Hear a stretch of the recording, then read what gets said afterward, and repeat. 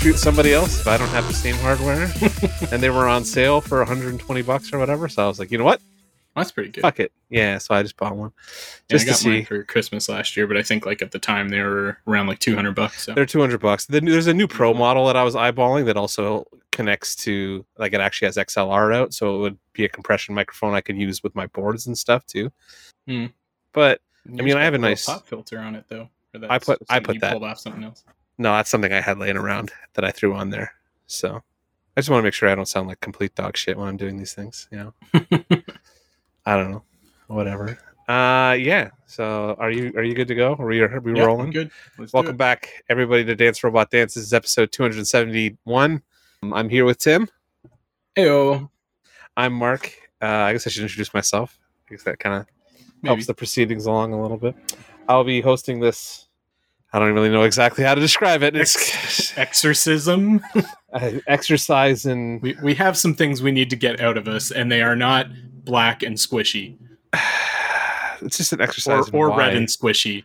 Or I expected yellow and squishy, but we didn't get yellow and squishy. What's yellow and squishy? Shriek. Oh. Yeah, they don't give her a symbiote till later usually. I was expecting them to like... Why introduce the fucking character if you're not going to?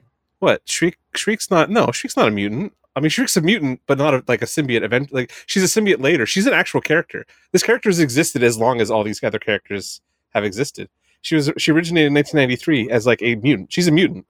So that's the other thing that I have a question about is like this character is straight up a mutant in the comics. Like that's where her vocal power comes from. So like, what universe are we in? Because this is not the Fox X-Men universe anymore either, right? So I don't know. She just got random powers and stuff. Yeah. That's just one of several questions that I have about this film. That's so generous. Anyway, let's get into the nerdy news for this week. First of all, I just wanted to point out Universal Studios will be requiring proof of vaccination going forward after Tim's been there. No, that's Hollywood, not... Oh, is that Hollywood? Not in Florida. Yeah, it's because Florida is starting to crack down on that sort of... Or California is starting to crack down on that sort of thing. So yeah it's only happening in California, not in the Orlando park, because Orlando has a piece of shit fucking dog shit governor. Ron DeSantis, you're an asshole. Well, that's what I get for just reading the headline and not opening the article that I don't care about. That's exciting. There you go. For an undisclosed amount, apparently the Black Widow lawsuit between Scarlett Johansson and Disney has been rectified. An undisclosed amount, but you can bet it was a lot, because Scarlett Johansson was like, I'm happy with the resolution. I'm looking forward to continuing this collaboration. So like they fucking made it rain for her. Oh, I mean, and as well they should have, dumb fucks. Oh, yeah, they fucked around. Yeah, so I mean, this is right on the heels of like Marvel countersuing a whole bunch of comic creators, which is the next story on the docket. Just bad fucking looks everywhere. It's always interesting to me how like it's Disney, you know what I mean? Like, I don't remember having this many problems with Marvel. The headline says Marvel, so like, yeah, but like at this point on the thing, but yeah, it is. It's Disney, right? Like this is a Disney problem that's been like a Disney problem since time immemorial. Remember, like they fucked around Robin Williams famously. You know what I mean? Like all these copyright laws are things that Disney is very, very entrenched in. So I generally look at this kind of stuff and be like, yeah, I'm sure, like Marvel, and like not to say anything because Marvel has definitely fought a whole bunch of battles to keep some of these characters like licensed or like whatever without any influence from the original creators and stuff. Hence the work for hire thing. And like I understand there is like that work for hire argument that still exists, even though it is kind of horse shit. But yeah, they've got the Ditkos. So essentially Spider-Man is being held up, but like that's only one. That's the most major character out of several. So with Ditko goes along with Stephen Strange, Doctor Strange and Spider-Man were both Ditko co-creations. It looks like you'll be seeing stuff from Iron Man, Ant-Man, Hawkeye, Black Widow, Falcon, Thor, and a whole bunch more. Because it also includes Stan Lee's family, which is insane. Yeah. And Don Heck, Don Gene Rico, Colan, and Gene Colan are the other big names that are involved in this. Yeah, I don't know. I've seen enough stuff on Twitter. Like DC just went through this stuff with like the Schusters, right? This end of copyright term kind of like legal wrangling already happened at DC with the way Bill Finger got rearranged in that mythos, and then the Schusters or the Siegel and Schuster like families have gotten some rights back or are being licensed now by DC, like they're credited now on the comics and stuff. So like it's like DC went through what Marvel is going through now. It's just, the difference is that like now Marvel has DC or Disney lawyers, I should say, has Disney lawyers. And Marvel's like all this is happening in the general press and all the Hollywood rags rather than it just happening in like just the comic book rags and shit like that. And that's the other thing. The DC stuff happened like in the early 2000s, late 90s, when like it was just the comic book people who were worrying about it, and like now this is like a big multinational fucking billion-dollar film enterprise that I can only imagine Kevin Feige's pulling his fucking hair out about because he's gonna lose all these characters. Or I mean, I would assume that like what happens is they just enter into licensing agreements similar to what DC has done with their characters. Like you're not going to not have Spider-Man in Marvel Comics going forward. Like they're going to work something out so that it's licensed. So it's just, guys, pay these fucking people their money. I do have a little bit of a dodge when it comes to like the like the creators' heirs and stuff like that. Like we're like 3 generations removed from somebody having created something. I'm like, wow. That's when I start getting a little dodgy on it. But like when it's, like you personally had nothing to do with this IP, right? So like, how long should people be able to, coast sponge off that shit? Off somebody else's creation, especially even if it is like if it was my dad, I can see being a little bit upset about it. But like if it was my grandfather who did it, like what fucking right do I have to any of that personally? Like I don't expect the kids that I do not have to ever fight a legal battle. The Tolkien estate at this point is still overseen by one of his kids, but like it's not going to be very long before it's overseen by grandkids. At what point there? And to me at that point, I'm just like, that's just a company that manages this name now. Like it's not like that's not the OG dude. You know what I mean? Did he know any of these kids? Creative, exactly. It's so weird to me. So I don't know. Like I'm torn on it, but like at the same time, fuck Disney and Marvel. Like pay these fucking people what they're owed for creating your empire. Basically, that's what my thing is like. Why are you not keeping the people who created your empire and who are all on social media and noisy happy? You know what I mean? So like this is just more fallout of what we talked about a couple months ago with Ed Brubaker. Pay your creatives properly. Yep. Disney, you're a fucking $1 trillion company or whatever. You can afford to pay these people a couple grand a year to keep them out of the news cycle, I guess, because that's all you really want to do.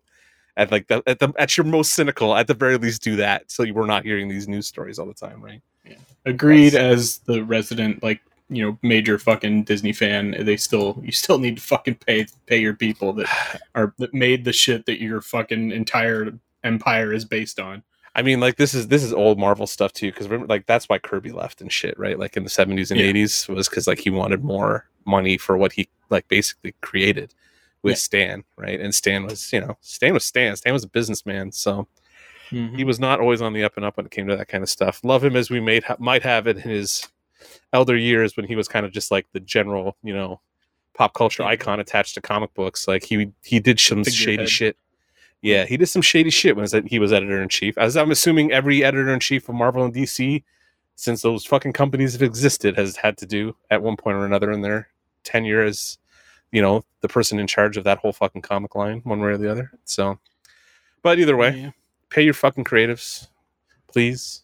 Exactly. Just, it's not like they're asking for billions or anything. They're just asking for a fucking fair shake. Yeah, absolutely. And like you're making the money, you know what I mean? You've been making money hand over fist on Spider-Man for how long now? Like you can't pay these people a little bit of cash, whatever. Well, but the people that are getting that money are like fucking investors. Those people definitely work to fucking get that money, right? That's the other thing too, right? Like it's like I'm not on anybody's side here at this point. Like it's kind of like if it was the original creators, I'm on that person's side, right? But when it comes to like a bunch of grandkids fighting a bunch of Disney grandkids, I don't fucking care at any point. Of these, like Gene Colan, still kicking and shit like that. Like there's still some. That's what I mean, though. The guys who are still alive should absolutely be getting their stuff. But when it's like it's Stan's daughter, that maybe we should have a conversation about that, maybe a little bit, kind of thing. Either way, let's move on from that because that's just fucking depressing. And we could sit here and talk about Disney and Marvel and creative being horse or everybody being horse shit to each other. I wrote RTD returns, and I actually can't remember what that means now. I think it's Russell T Davies. Russell T Davies coming back to Doctor Who. That's 13. What it is. That's what it is. Yeah. So in light of Jodie Whittaker and I can't remember the writer. Yeah, there you go. Announcing that they're exiting was accompanied by Russell T Davies is returning to Doctor Who after like how many years absence he took off. Just was he Matt Smith? No, he left before Matt Smith, right? Stephen Moffat took over from Matt Smith. I can't remember. I want to say that Davies might have done part of Matt Smith, but I can't recall. Either way, this is kind of a big deal for people. Like the guy who kind of recreated, rebirthed, and repopularized Doctor Who coming back to take another swing at the character. Yeah, I mean, he's the guy that did those Eccleston and Tennant seasons at the very least, regardless of whether he had anything to do with the Matt Smith seasons. Well, I mean, at the very least, he had enough to do with it in that he was the one who hired Stephen Moffat to write for him, right? Like, yeah, Stephen Moffat wrote for RTD before, like on Doctor Who, before he took over the show as the showrunner. Mm-hmm. Also, the guy who created Torchwood, if I'm not mistaken. Like that show came out of his run. So I know I'm excited to have him back. I'm sad to see Jodie Whittaker leave because I feel like these doctors are just not getting long enough shakes to do anything interesting with anymore. They're doing like these like shorter seasons and stuff like that too. That's what I mean. And they've been trying to get it. And Chibnall's whole thing was he was trying to get away from like the big, like long full season arcs kind of thing that was really what everybody loved, especially in like the Tennant and Matt Smith years. And so he was like, I want to do something different. And it's like, okay, he tried and it's not really working out and the doctors are leaving. So maybe go back to that formula that was working really well before. I should, like, as far as I'm concerned, we should still be back in the last Doctor. You know what I mean? Like, we should be just getting to Jodie Whittaker now because it's like, well, that's it's too fast. They keep hopping between these Doctors so quickly. I'm like, we've blown past the 13 at this point. You know what I mean? We're down to like what fucking 15, 16 regenerations because there's that black lady floating around too, and the War Doctor and all this other shit we've added. Like, what are we doing here anymore? You know what I mean? It's gotten nuts a little bit, and I'm like, do I give a shit anymore? This has got me at least to the point where I'm like, I'll watch his return episode and see what he does and see who he casts and like that kind of stuff. But hopefully he gets to kind of do what he wants to do because it sounds like when he left because it was like budget and like they weren't letting him kind of cut loose the way he wanted to, and hopefully this time them bringing him back means like he's getting to do what he wants to, which. I'm always for creatives getting to like kind of come back and be like, fuck you. Now I'm going to prove that I was right the whole time and, do what they want to do originally and hopefully have some success. We've never done a Doctor Who episode. We should at some point. How do you do a Doctor Who episode? Because either you have to watch 568,000 episodes of horseshit. It's 15 years of the new stuff now, man. That's like, let alone the fucking classic shit, which is like 38 years or some garbage, which you can't even get all of. As far as I'm aware yet. So there's always that. Yeah, I don't know how we would do Doctor Who because like I'd have to actually do research, like which one is my favorite now, and I'm like 2 seasons behind on the current run of stuff because like I don't know. It wouldn't be reviews. It would just be like general, experiences and preferences and that kind of thing. Yeah, anyway, either way. Not that we need episode ideas right now. We're fucking like booked through or through the end of this year pretty much with all the movies that are dropping now. Well, yeah, and all the COVID movies are starting to come up, and now we're getting to just to review all these movies we've been talking about for the last 2 years while we've been in isolation waiting for them to come out. So for better or for worse, you know what I mean, at this point, especially this week. Sweet baby Jesus. Anyway, speaking of second kicks at the can, apparently Babylon 5 is getting rebooted with J. Michael Straczynski attached, and it will be a whole new show, like cast of characters. Full-on reboot, not a sequel or anything. Yeah, I'm probably not going to watch this. I'm excited for the Babylon 5 fans who have been bitching about this in my Twitter feed for all 7 of them. Yep, all 8 of them, I'm sure. Spears, I'm fucking ecstatic for you, bud. I'm never watching this. I'm never watching the original. Reboot Deep Space Nine. Oh, then Jesus, we'll fucking it's a talk. CW series. Fuck me. Lord. Yeah, no, I'm out. I'm already out. What I'm not out on, though, is the Boys College focus spinoff has like actually been greenlit and is ready to go. I will fucking watch more Kripke inspired nonsense in that universe just because I'm looking. When's the Boys season 3 come out? It's got to be soon, right? Or is it season 4 we're waiting on? What are we waiting on? I don't know. It's season 3 is we've only had 2 seasons of it so far. I know they were shooting again. They've announced the 3rd season. They were shooting the 3rd season in Toronto again. Yeah, but either way, that Boys College focused, like it's like supposed to be set at like the American Superhero Academy or whatever. Should be coming out next year sometime. keep your Xavier School, but for the boys. Yeah, it's like everybody. It's just like Harry Potter. Just rip off the X-Men if you don't have any. You run out of ideas. That's an Umbrella Academy. It's the same goddamn thing, isn't it? Basically, it's just like a school for Titans kids. Is doing a thing like that right now, where it's Titans Academy. They're training like the next generation of heroes and stuff in the comics on the TV show. That doesn't sound like the Avenger or the X-Men at all. Nope. Nope, not superhero schools. I mean, you're always going to be ripping yourself off, but eventually it all just ends up sounding like the X-Men. Either way, I wrote down that there was a bunch of casting for that Willy Wonka thing that we wrote or talked about last year, but I don't give a shit, so I'm just going to skip that story because I feel like we've been here for way too long already. Well, it's only been 15 minutes. That's not too bad. Last thing I had on my docket of news was that it sounds like Archer is getting a 13th season. So just not gonna let that fucking thing die. I guess Jessica Walters did. Yeah, like I don't know how you do that without her anymore. Like this season, you can already feel her kind of absence in the episodes. Like I watched this week's episode yesterday, and I was like, oh yeah, she's not in this a lot. She's got like one or two zingers from like off camera. She's not like accompanying them on any of the missions or anything like that this time. And like I think you can kind of tell in her voice that she's a little like shaky, like that her health was starting to decline and stuff when she was recording these. So yeah, I don't know. I mean, this season has been spotty. It's had some the fucking Rampage episode was amazing. Yeah, that was brilliant. They get me like once an episode. Like I'm like either or laughing at least like once an episode kind of thing. I'm like, all right, it's worth for 20 minutes. You know what I mean? Yeah. Like I'm not going to stop watching it. Basically, it doesn't entertain me like Lower Decks does, though. You know what I mean? Or it doesn't entertain me like Archer used to either. I guess it's kind of the big takeaway. Like there was episodes in the first like 4 years that nearly killed me from laughing so fucking hard. You know what I mean? Like I was in hysterics.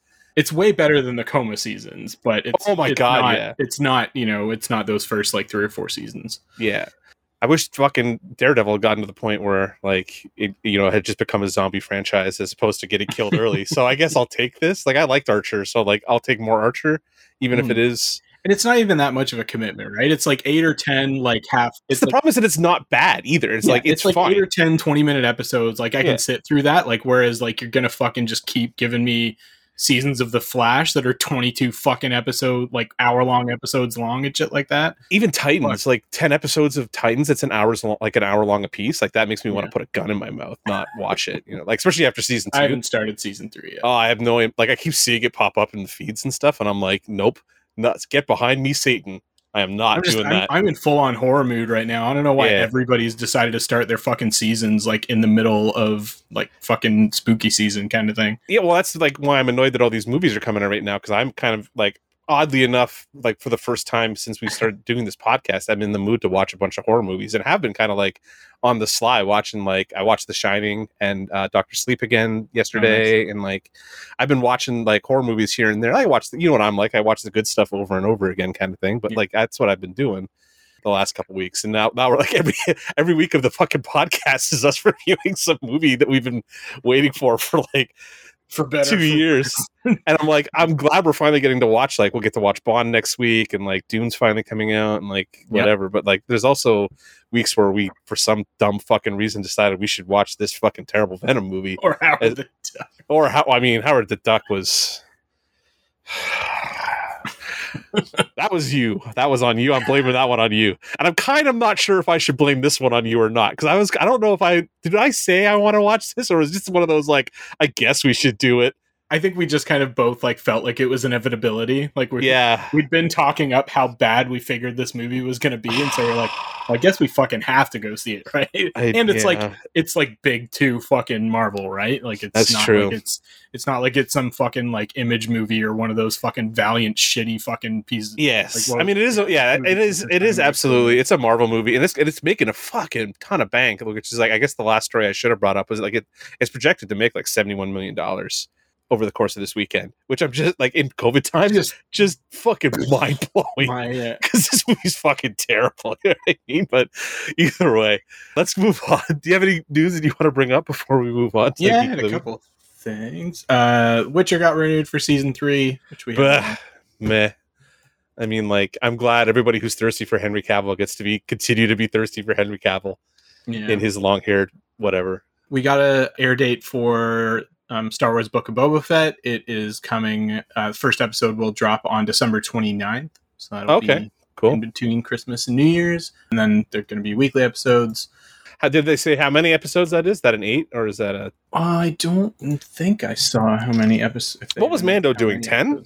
I can't even remember anymore. Mando was going between, I think, 8 and 10 or something like that. 8 and 10 is a sweet spot. You know what I mean? I think that's where you like. It's just long enough that you're getting all that extra juice, not so long that you're like getting into like Netflix territory where like 3 hours of it feels meandery or whatever. So yeah, I don't think we know how many episodes Book of Boba Fett is going to be yet. It'd be cool. 6 to 8.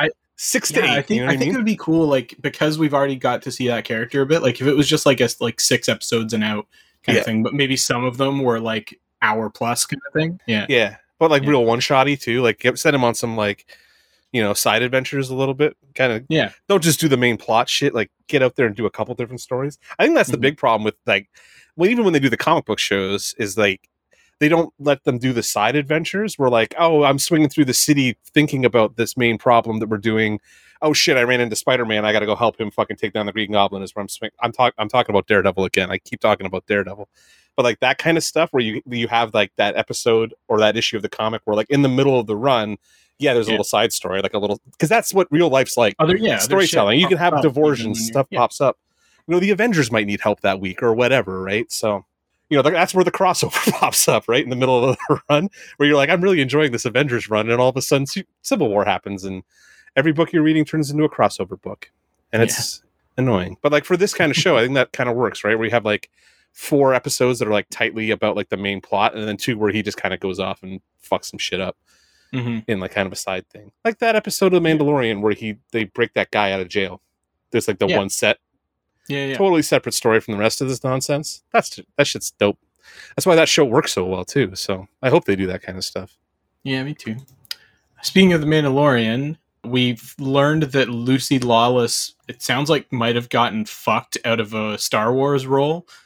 And it has to do with Cara Dune or with Gina Carano getting dumped from The Mandalorian. So basically when Gina Carano got fired from The Mandalorian, by the way, fuck that guy that tried to like comment on our Facebook post about trying to make like a Gina Carano appreciation post. I deleted that shit fucking right away. So fuck you. When that happened, what did that happen? It was yesterday, I think, something like that. Nice. It was when I posted Book of Boba Fett. I shared the release date Book of Boba Fett thing. Right. Okay. So yeah, when Gina Carano got fired from The Mandalorian, there was a lot of buzz about who was going to replace her, and a lot of people were saying, or if anybody was going to replace her, and a lot of people were like calling for Lucy Lawless, and there was like petitions and shit. Hell yeah! Apparently, at the time, Lucy Lawless was already in talks with Disney to join some Star Wars property, who knows what, and I guess because of that attention, it sounds like that might have caused those discussions to fall through. Well, that's too bad. Yeah, so Lawless could have fucking awesome. Wars. Yeah, so that would have been great. She was great in Battlestar Galactica, which I just finished. She was great in what was she just in that I was watching? Ash not too long ago. Yeah, really that was it. Ash vs. Evil Dead. She was fucking dope in that too. So I've been a big Lucy. I used to watch fucking Xena back in the day. So like I've been a big Lucy Lawless fan for a long time. And she just seems like a genuinely awesome person too, which is great. She's a nice Aussie lady, isn't she? She's from Australia. Australian or New Zealand? Definitely that. She's from somewhere, that part of the world. Yeah. Either way, just awesome lady. Yeah. Always seems like she's having a fucking blast when she does all this genre stuff too. So she's a big con person too. Like she'll come over here and just do cons for like a season kind of thing. Oh, nice. Super nice lady. And a little bit I had in terms of video game and theme park news. So the Nintendo's going to be bringing N64 and Genesis controllers out that you can use and play on the Switch, like wireless N64 and Genesis controllers, which I think is kind of fun. I still have nostalgia for my old Genesis controllers. I have a really good 8BitDo. I think it's a Mega Drive, like a Japanese 6-button Mega Drive emulation, like kind of like knockoff thing that is like one of my favorite controllers to play fighting games on. Yeah, these Nintendo controllers. The N64 controller, though, I have no fucking nostalgia for. I've lived through that system's actual era, and you will not get me to use one of those fucking monstrosities ever again, Nintendo. Most of these are fucking huge. They're just like ergonomically awful to use. Also, like just give me a GameCube controller. That thing was fucking fantastic, relatively speaking, especially to the N64 controller. Yeah, I don't like the Metroid Dread's like fucking 6 days away. Like I'm hyped up for Metroid. So also in the Nintendo world and in the theme park world, Super Nintendo World at Universal Studios in Japan announced a big expansion that is going to be all Donkey Kong themed. That is going to come out in like 2024. They're really like leaning into the Donkey Kong of it all right now, eh? Like they've got Donkey Kong in the movie and stuff too. I was surprised by like how much Donkey Kong was going to be in that Mario movie. Yeah. Like I mean, it's a franchise like with the minecart rides and all that sort of thing. I think it really lends itself to theme park rides, like Jungle-y and all that, and yeah.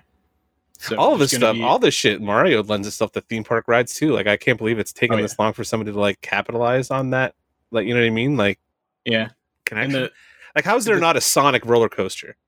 Like, explain the world where there's not a Sonic roller coaster yet. Well, Nintendo's just so tight with their licensing, right? Like, they but legendarily so. Sega's not, you know, like Sega for a little while could have used the fucking cash influx too. Hey, I got left in the fucking lurch by fucking Dreamcast. You know what I mean? I mean, I had a PlayStation, so it didn't really matter. But yeah, I was a Sega supporter late into their console delivery life, and I got fucked by a couple of those like quick jumps between Saturn and Dreamcast and all that good stuff. So yeah, it's just interesting. Like that just makes no sense to me. They wouldn't have done something like that. Although I agree. Nintendo's licensing is like insanely difficult. I'm glad they're finally doing it.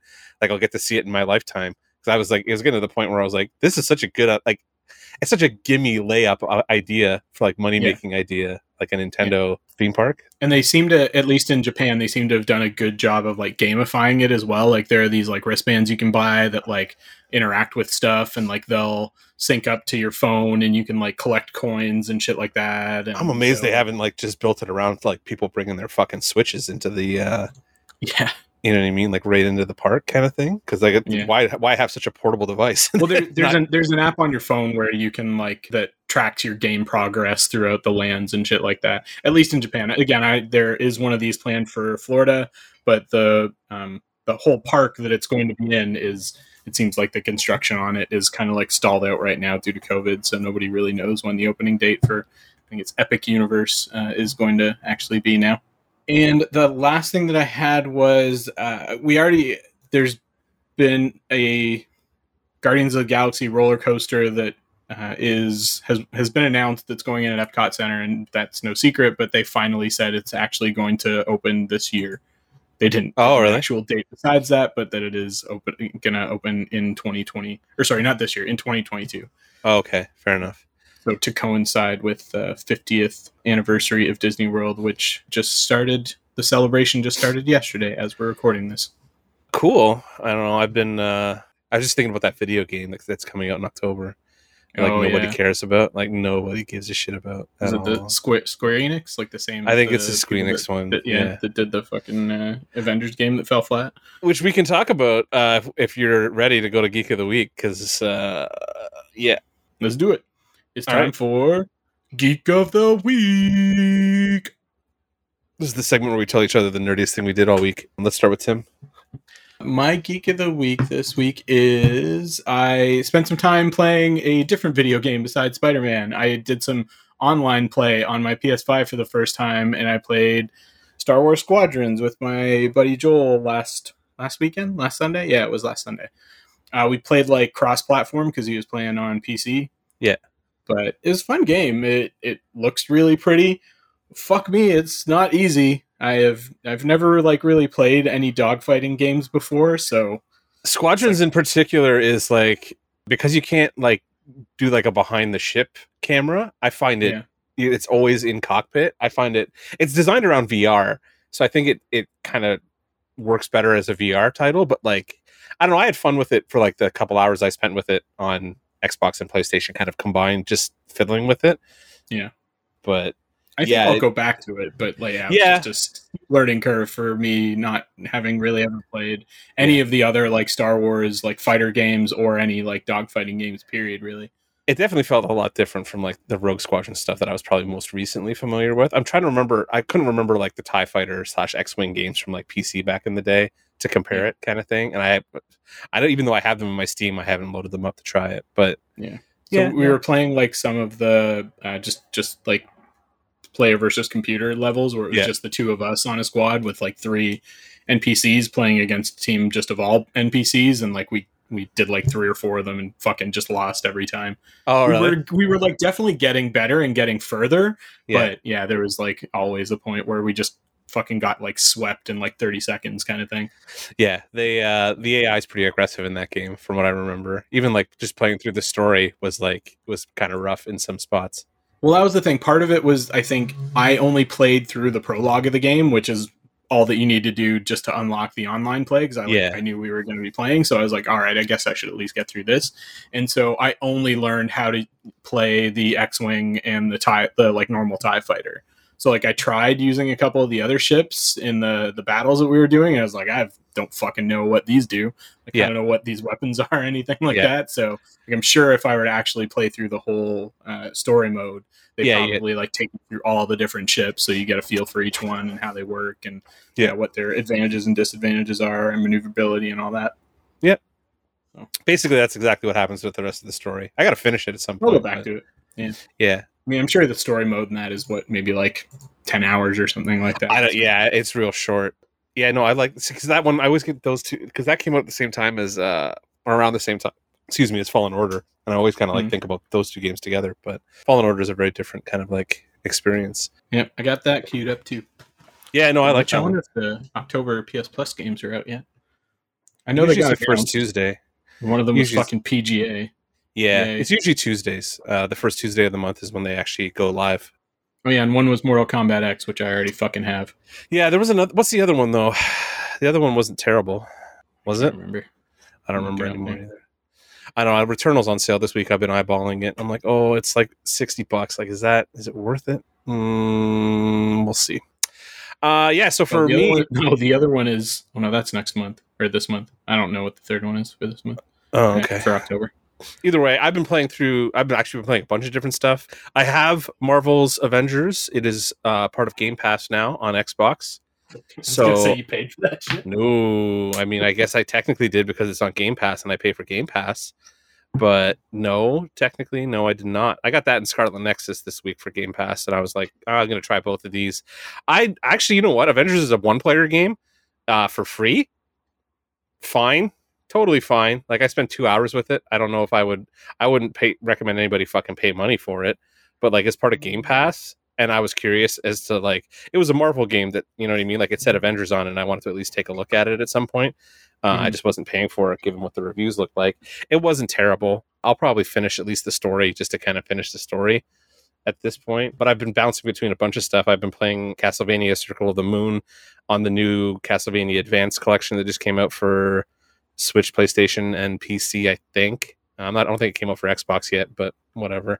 I grabbed it for PS5. I always grab those for PS5 or for PlayStation. And then I was fiddling with that a little bit, but I don't want to Metroidvania myself out right before the Metroidvania that I'm super excited for comes out next week. So I've been kind of dabbling with that. And I'm also finishing up Ghost of Tsushima's director's cut has come out, which was like an upgrade for me from my original run. And I hadn't played the DLC yet.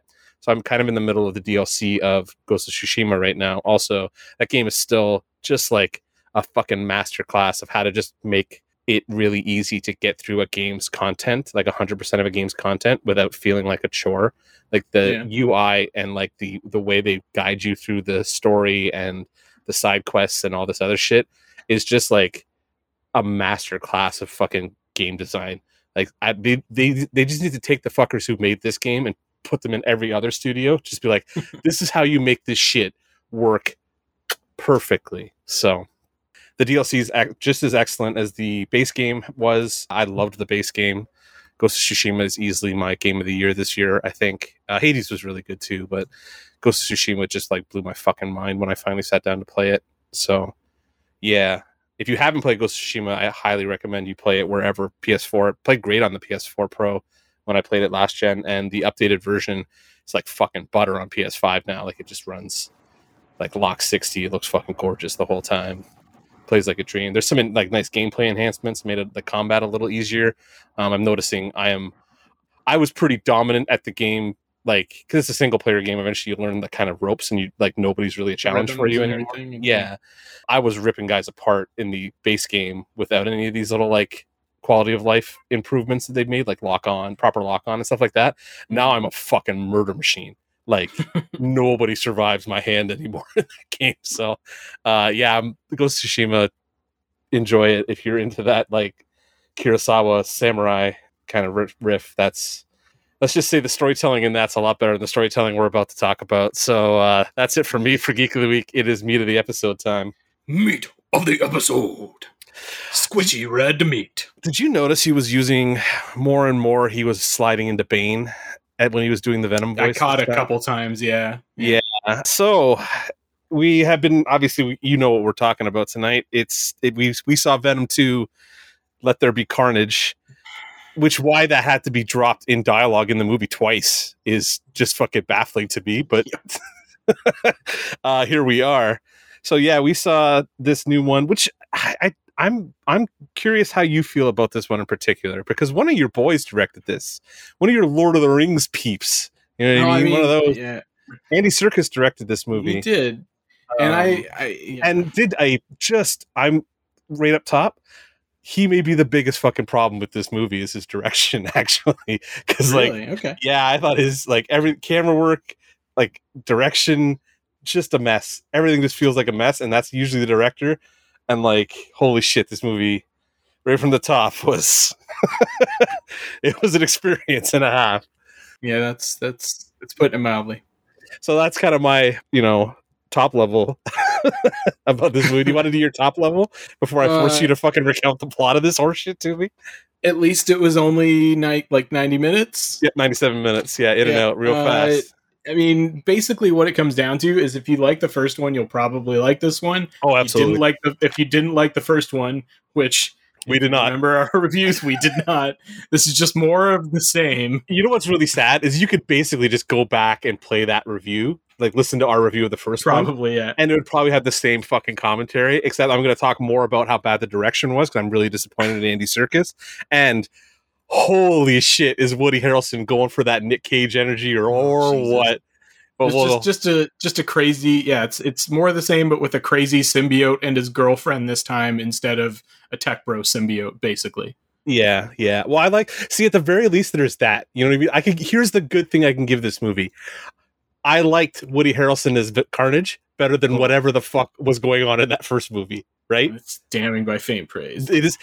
Everything I have to say about this movie is damning by faint praise in some way, shape, or form. So, Tim, before we get into me just fucking ranting about this horse shit, can you do us a favor and walk me through the plot of this fucking movie? Because I feel like I've got to do a good job this time so that, hopefully people won't go see the movie and they can actually... This is what... You know what? Before we even get into, the spoilers and all this shit, because we're going to spoil the shit out of this, obviously, and we never do. We really should be better about spoiler warnings. We are going to spoil the absolute piss out of this terrible movie. Don't bother seeing this. It's got enough money already. They're going to do another one of this, and they've now infected the MCU with it, which is the long and short of this thing.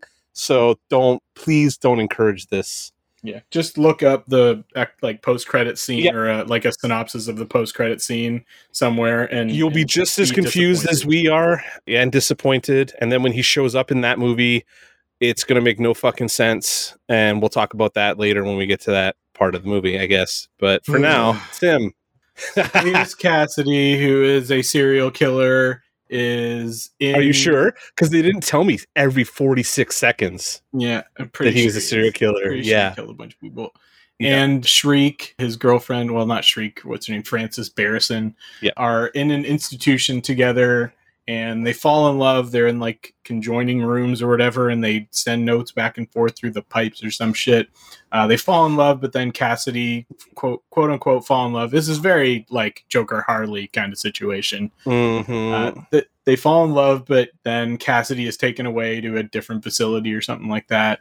No, isn't she? She's getting moved, right? She gets shot. Oh, right. She gets she gets when she's getting transferred. Right, she's getting transferred, and then she escapes, but then she escapes, and they kind of they tries to at the same time, and but then she still gets grabbed and taken to Ravencroft or something like that. I can't remember the opening sequence. Where they Is the Ravencroft like the That's Star Labs of no, it's the Arkham Cadmus or of something? Spider-Man. It's Spider-Man's Arkham Asylum, like Okay. basically. Isn't that the Raft?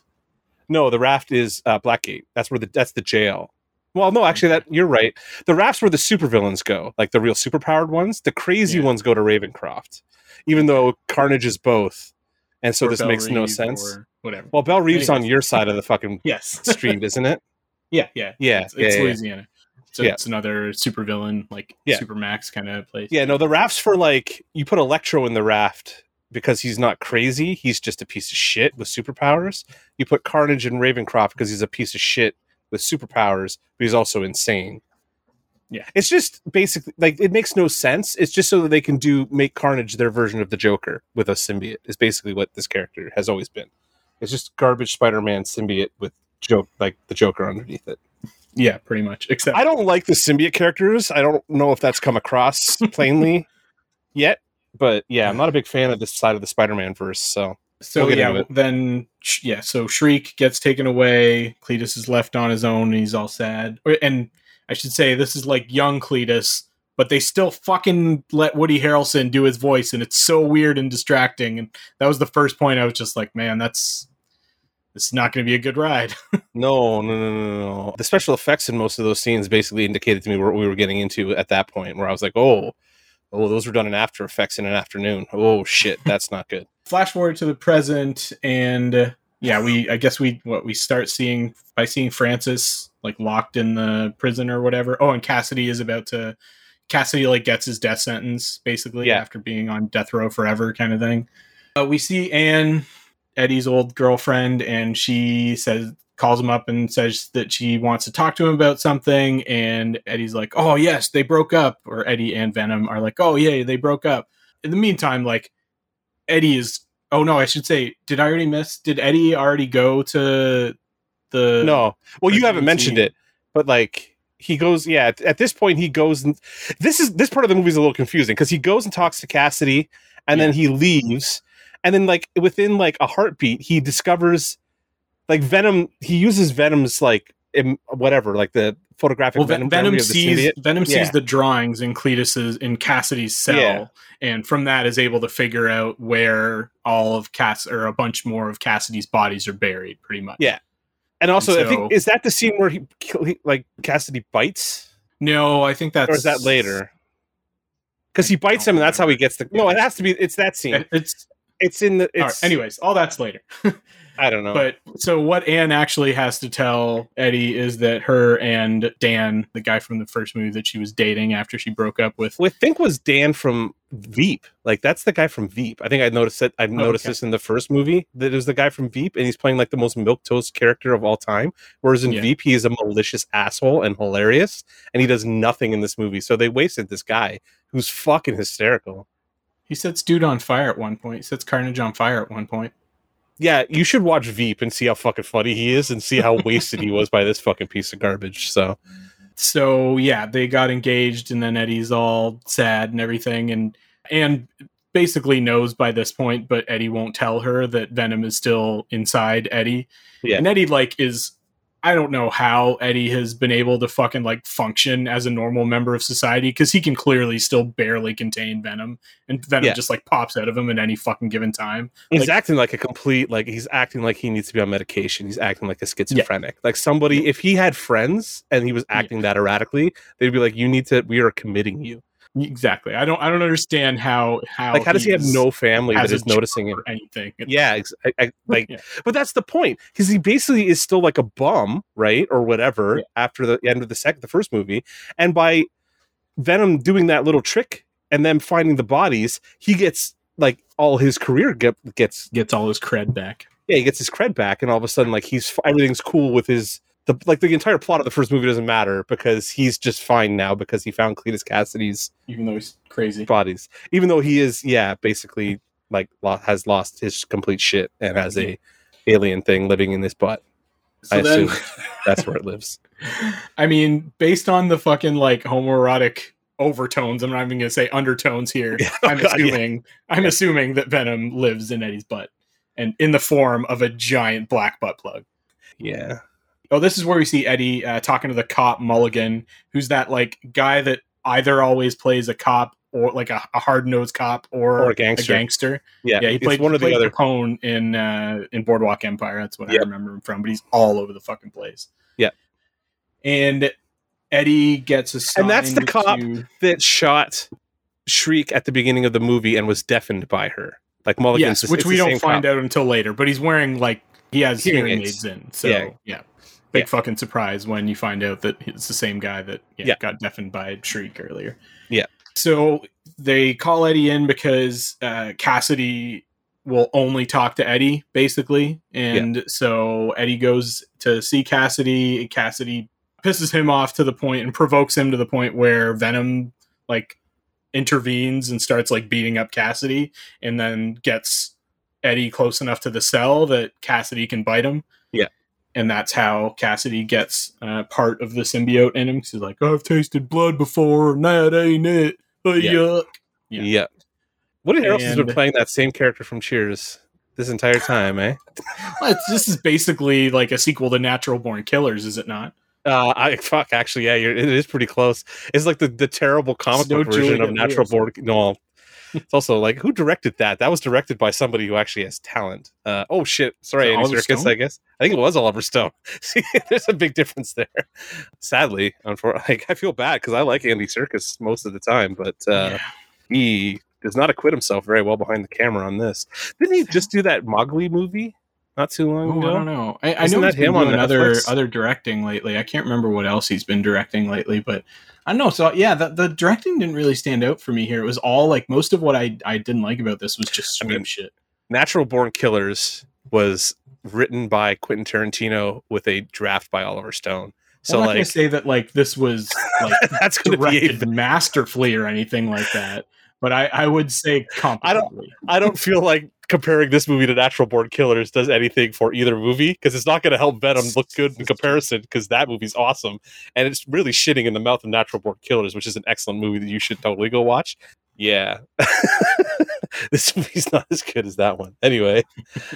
Yeah, so he's got now. So now we've got he's been bit, or he bit. He's been bit. He's got. But now we go and do the weird brain thing, right?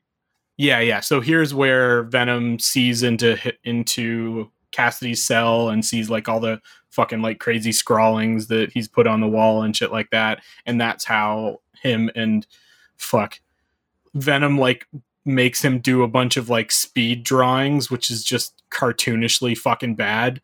I want that power, to be honest, though. Like, I want the symbiote just for that fucking reason alone. Yeah. I'd be so productive if I had that thing. But either way.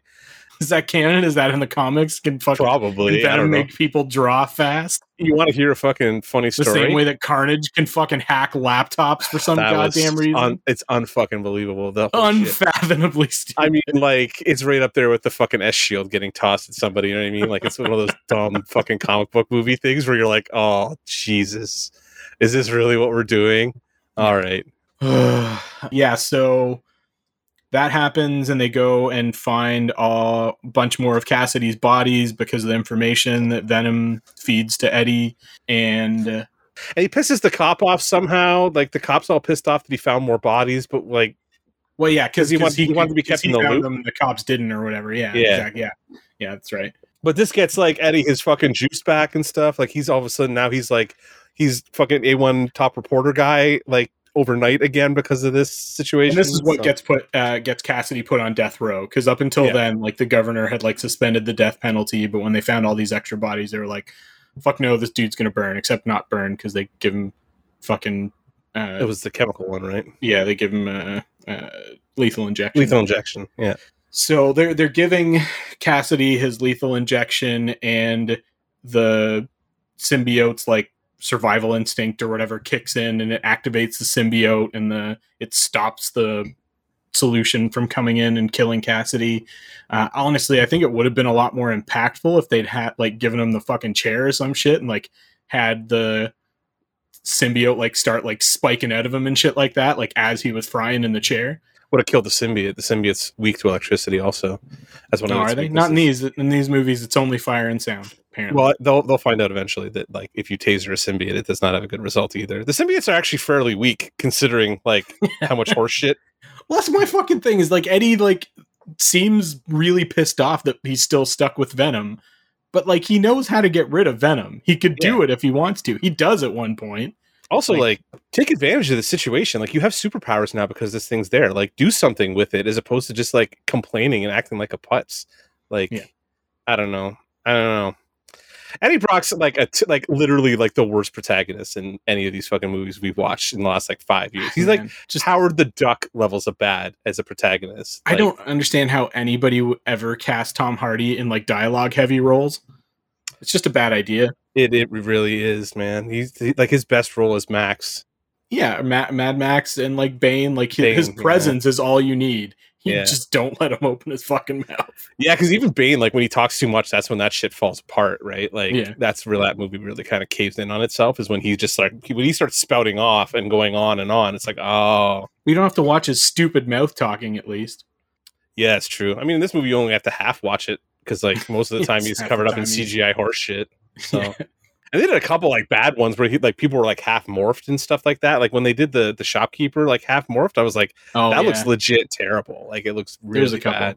Yeah. So anyway, so Carnage just wrecks everybody in the prison, and he's basically like Red version of Venom, except he's also got the Iron Spider arms. Yeah, the weird tendrily extraness of Carnage versus Venom is one of those like apparently it's a nuance of the symbiotes that I'm not aware of as a symbiote hater. Well, they like take on characteristics of the host, right? Well, there's also like the different colors have different like attributes to them apparently. Like in like the silver one, Riot, and the first one. Yeah, he comments about how this is a red one, and the red ones are like extra special scary. That's from the comics, I think. Like that's actually like they are graded that way. Why the black ones suck so bad, I don't understand. And they look the coolest. Why Eddie got stuck with the worst fucking like the lowest level, like the level 1 symbiote or something. Yeah, shit. And I love that, like even the symbiote himself, like it's running towards Carnage, and it's like we're gonna die or whatever. Yeah, and he's like, wait, what? He's like, no, we're gonna die. We're not ready for this, and he almost does. So shit, it's a red one. Yeah, which like they comment on that kind of shit.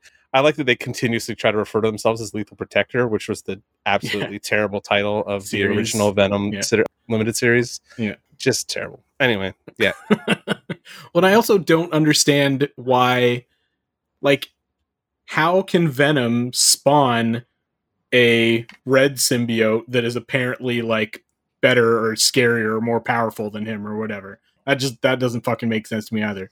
I don't want to read enough comic books to find out, Tim. That's basically where we're at with this. Carnage, like that is canon, right? Carnage is an offspring of Venom, right? In the comics? Yeah. Okay. Oh God, I'm trying to remember. I actually looked it up because I was like, I know it was, I think Eddie and Venom were setting the cop up to be Toxin, and God damn it. Okay, yeah, that's what it was. They were cellmates. Eddie and Cletus Cassidy were cellmates, and when Venom rescues Eddie Brock and they break out of jail as Venom again, like the Venom symbiote rescues him, it leaves a spawn behind that becomes Carnage and attaches itself to Cletus Cassidy. So it's close, you know what I mean? But like, we also need to point out that like all of this stuff that happened in the comics was under the impetus of a Spider-Man story, whereas this has no connection on its own. No connection to Spider-Man, which is why like that's what always gets me about this. I'm like, how do you explain the fact that like his costume looks like a Spider-Man costume? Spider on its fucking chest. But even the eyes, he's got Spider-Man shaped eyes, and like the face is all Spider-Man based. And I'm like, so how do you explain that? Now they're trying to explain that through the MCU and be like, they have, the Hive Collective or whatever has collective knowledge of Spider-Man in this different universe or whatever. This Sony deal is going to fuck up the MCU. I promise you that. Like, even if you don't pay attention to those movies, the people who do are going to be like, it's going to be like, why is this so dumb? Because that's all this movie is dumb, and now it's fisted inside of the MCU from behind, unwillingly. It looks like. So Carnage wrecks the prison and escapes and finds a laptop and plugs his fucking red weird tendrils into it, even though Cassidy's never used a fucking computer in his life, and Carnage presumably hasn't either. And Carnage is a newborn, I think, at this point too, right? They somehow hack a fucking database to find out where Shriek is. I also like that for some reason, he was super discriminatory about like who he killed in the prison. Like he wasn't killing other prisoners or anything like that. He's just killing the guards. And I was like, what is this PG-13 That's the horseshit? behavior of a fucking serial killer, right? No, this is in a PG-13 movie, which is like this movie's biggest sin is like if it's gonna be this movie, at least be rated R and ridiculously gory to keep me entertained. But it's not any of that. So yeah, either way. True. So then we go to Venom and Eddie having their breakup scene, basically, where so they fight themselves. Did we talk about the chickens? Did we talk about the chickens yet? No, the chickens Sonny and Cher that Venom won't eat because he's grown attached to them, basically. And Venom we learn here now that like Venom can only eat live things. He can't eat dead things. And so, yeah, although apparently he can eat tater tots. That works. Chocolate. Chocolate. They keep talking about chocolate. That one apparently is canon. That is from the comics, apparently. So I guess there's some compound that is only in brains and chocolate that is what Venom subsists on. I wonder if that's factual. I wonder if that's true, like real world true. Because that would be weird if the only place you could get that particular compound would be like chocolate or brains. It just seems weird to me. I missed the name of whatever chemical it was they were trying to pass off. But yeah, I didn't even try to listen because like this movie was dog shit and it obviously didn't make any sense. So yeah, they have a big fucking fight, and Venom starts throwing all of Eddie's shit out the fucking window, including his TV, like almost killing people on the street. He just bought a brand new OLED and he tosses it out the window. That symbiote's got no respect for technology. I was so annoyed by that scene. Yeah. And then Eddie just goes out and buys himself a new one too. You know what I mean? Like just replaces it. With all the money that Eddie has from his unstable employment. Well, I mean, he found all those corpses. You got to assume that's got some kind of reward behind it, right? They find like did they all have money in their wallets? Is that what happened? I assume there was like missing persons rewards that he would get the money for on that kind of thing, wouldn't he? I don't know. Maybe the story was just so good that he wrote when he, unveiled all these corpses to the world for the Daily Bugle or whatever. Because there is a shot really early on where he's like blatantly looking at the Daily Bugle. For the Bugle. Yeah. So this universe's version. Yeah. Which I was like, because that confused me when I saw that. I'm like, wait, are we already in the MCU? They just didn't. Well. So that was apparently a whole thing. So Circus has come out later and said like that it was kind of all over the place in terms of how they were going. Like it sounded like they always had some plan to incorporate Spider-Man into this movie, but they just never knew how they were going to do it. Whether it was like Spider-Man was actually going to show up at some point in this universe or what. And then eventually they settled on, we'll just, do it as a post-credit scene where Venom shifts universes. Yes, and that still doesn't make any sense. Like, we'll talk about it, but like, it still makes no fucking sense that he's there. So, great. So Eddie, at the end of this fight, sets off his smoke alarm, which separates Venom from him. Venom goes off on his own, goes to a fucking, murdering people. Because, like, he's like, draining people as he jumps from symbiote to or person to person. Yeah, because they're not the right match for him. Yeah, like, the whole plot of the first movie is about, like, him jumping from person to person until he finds Eddie that he's a match for. And Eddie can, for some reason, like, sustain him or whatever. It must be the heroin that they're both just doing fucking pounds of, basically. Yeah. Heroin? I don't know. I feel like Eddie's maybe more of a meth head. Yeah, meth would make more sense. I think I wanted to do heroin while I was about halfway through this movie. I think that's what it was. So Venom goes off on his own and goes to a sex club, gay sex club. I don't know. Is it? It looked like a Halloween party to me. But I mean, it was a masquerade party for sure, or whatever it was. But I think it might have been at a gay bar because I didn't get gay club. I mean, there was girls there and stuff. I don't know. Yeah, the women can be gay, Mark. Yeah, but I mean, usually they don't mix at the bar, I don't think, right? I don't know. This is why I want Paul here for this one. Cause exactly. I think we need some explanation. Because Venom goes, up on stage, and he's, feeling all welcomed and stuff like that. Yeah, he does have, a weird, self-actualization moment on stage. Even though he's in the process of murdering a dude. Like, he's eating a dude inside the dude that's inside him is his heart is slowly, slowing to nothing or whatever. Yeah. Yeah. And he's all covered in fucking glow sticks, and he goes up on stage and takes the mic and has a whole, I'm me, and nobody can tell me otherwise, and all that sort of shit. And all the people in the crowd. People are very nonplussed by it also. They accept that it's a costume, even though, 2 seconds of looking at it would indicate, like, actually, that's a giant, disgusting jizz creature that I need to run away from. Like, that's not a cause, dark. I guess. Still. I don't know. I've seen some impressive shit at Dragon Con. True. But I haven't seen a 9-foot tall thing with tendrils that come out off of it with, teeth like that didn't have a person inside of it. Or, I mean, I guess it did have a person inside of it, but it was being eaten slowly. Yeah. Anyway. So Eddie's on his own at this point, and Venom are on her own. Eddie ends up getting arrested by Mulligan. I can't remember what for. I think he picks him up. It's because of Cassidy breaks out. That's been being thrown out of his prison. Oh yeah, because Cassidy had broken out. Right, they pull him in for questioning to see like if he knows anything about how Cassidy got out of prison. That's where Eddie finds out that Cassidy broke out, and it sounds like that Cassidy somehow has gotten a symbiote of his own as well, and so he asks to see Anne, and he brings in Anne, and he asks Anne to go find Venom for him. And she goes to see Mrs. Chen and eventually figures out that Venom is inside Mrs. Chen. What a dick move. Like, he's going to fucking kill Mrs. Chen, who is the one that, like, gets him all his chocolate.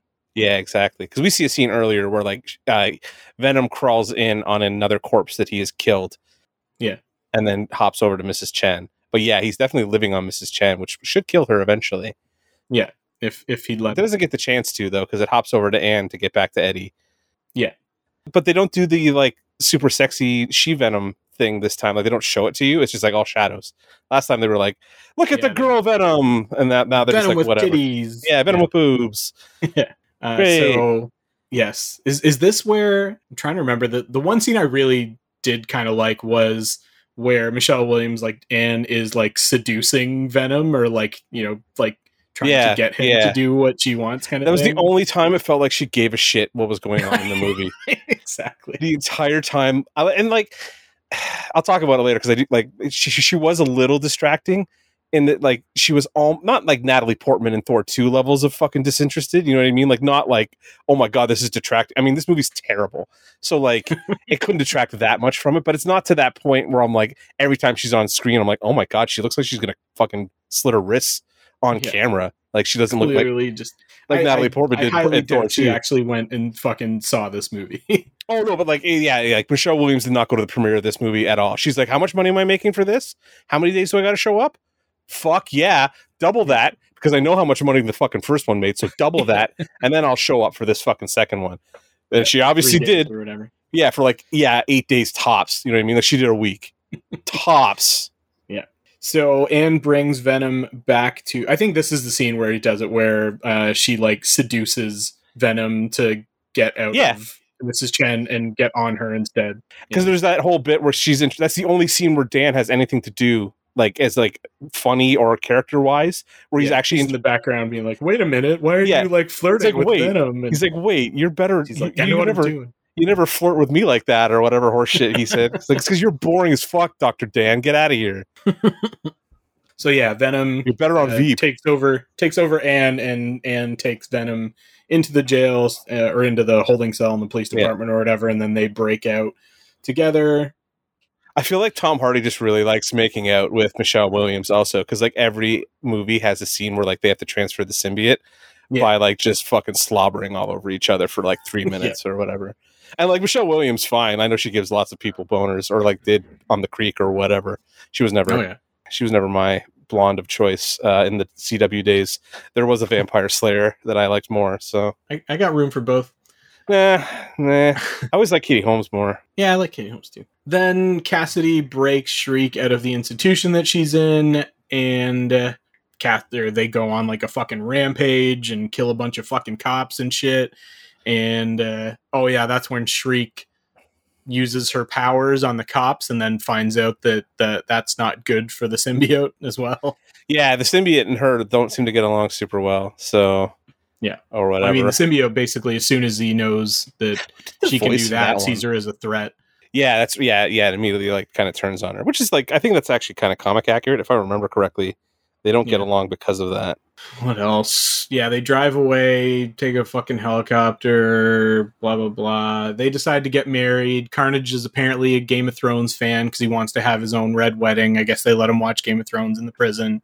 Doesn't seem like the best idea for me, but whatever. Then they decide that they want to, like, their wedding gifts to each other are that, like, Shriek is going to bring Eddie and Venom to the ceremony, and I think the way it works is Cletus wants Eddie, Carnage wants Venom, and she wants the cop. The cop that shot and the way him, that they're going to get Venom and Eddie is by kidnapping Anne. Well, I don't even think that's necessarily. I think what it is that Shriek goes to the apartment looking for Eddie and Venom, and either way, the picture of Eddie and Anne, and figures like, oh, he must care about her. I need to find this woman, and then like completely coincidentally walks right into her on the ground floor of the apartment, if I'm not mistaken. Yeah. Right, like basically just like walks right into her. Yeah, pretty much. Yeah, that's excellent script writing right there, boys. Great writing there. Yeah. So they all go out and get their various. Then Carnage goes and gets the cop and brings him to this church that's going to be where the whole third act of the fucking movie takes place. And yeah, that's true. They're in that church for like the entire rest of the movie. Once they get there, it's a big like knockdown, drag out set piece fight, which is basically what the third act of the first movie was too, except it was like on the shuttle, the shuttle in that case. So Venom and Carnage fight each other.